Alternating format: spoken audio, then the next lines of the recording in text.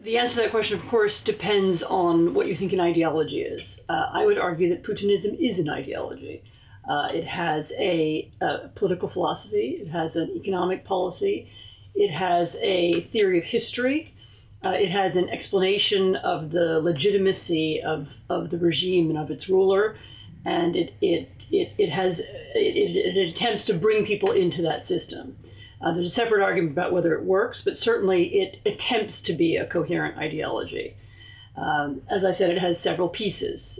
There is certainly, Putin has created a historical narrative, both about the history of Russia and about his own, how he came to power and why he deserves to rule.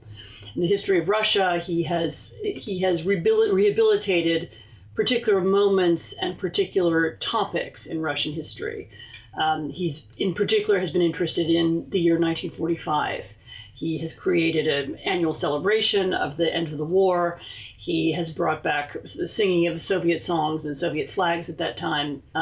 He's conducted a kind of historical discourse with some of Russia's neighbors about the year 1945, whether it was a liberation, as he remembers, or whether it was an occupation, as they remember.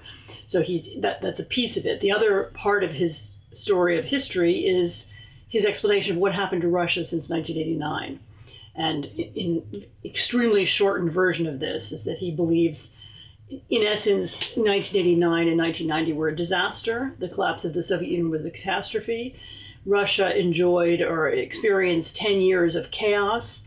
And it was really only when he returned to power and when he re-centralized the state that he was able to reassert, bring back stability, and bring back authority to Russia. So in that sense, he tells a historical story about himself and therefore why he is the legitimate ruler of Russia. In addition to that, he's created a political theory and a political system which is usually best described as managed democracy. So the Russians stage elections, they pay enormous amount of attention to them. There is television coverage of them, but there is never any doubt who's going to win. So he's created not only he or his substitute Medvedev run for office, and they have opponents, but the opponents have been created by them, and it's known in advance that the opponents won't win. This too is important. He could, of course, not hold these elections, but he chooses to hold them because, again, they fit into a story he wants to tell about Russia.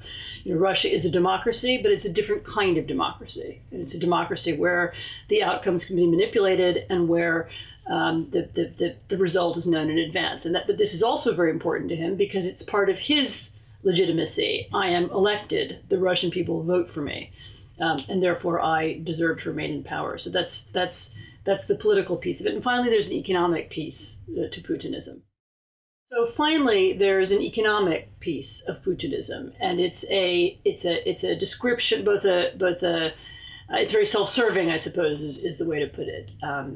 That Putin took control over what had been fairly independent oligarchs, what had been people with a great deal of people who made a lot of money in the Yeltsin period.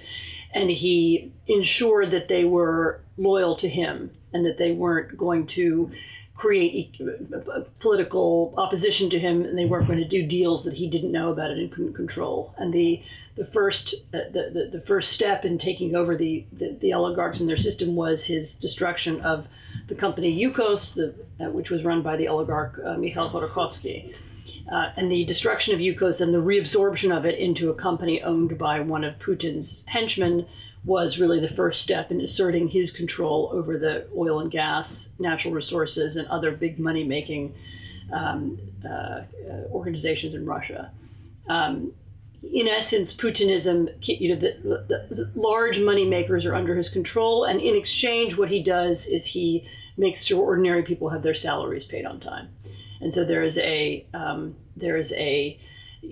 argument that you're getting your salaries paid. You know, the streetcars are running, things are ticking over, things are going on as they should. And the fact that one small group of people has become enormously rich doesn't affect most people. And the size of his own wealth and of the wealth of people around him is kept secret, at least as much as is possible.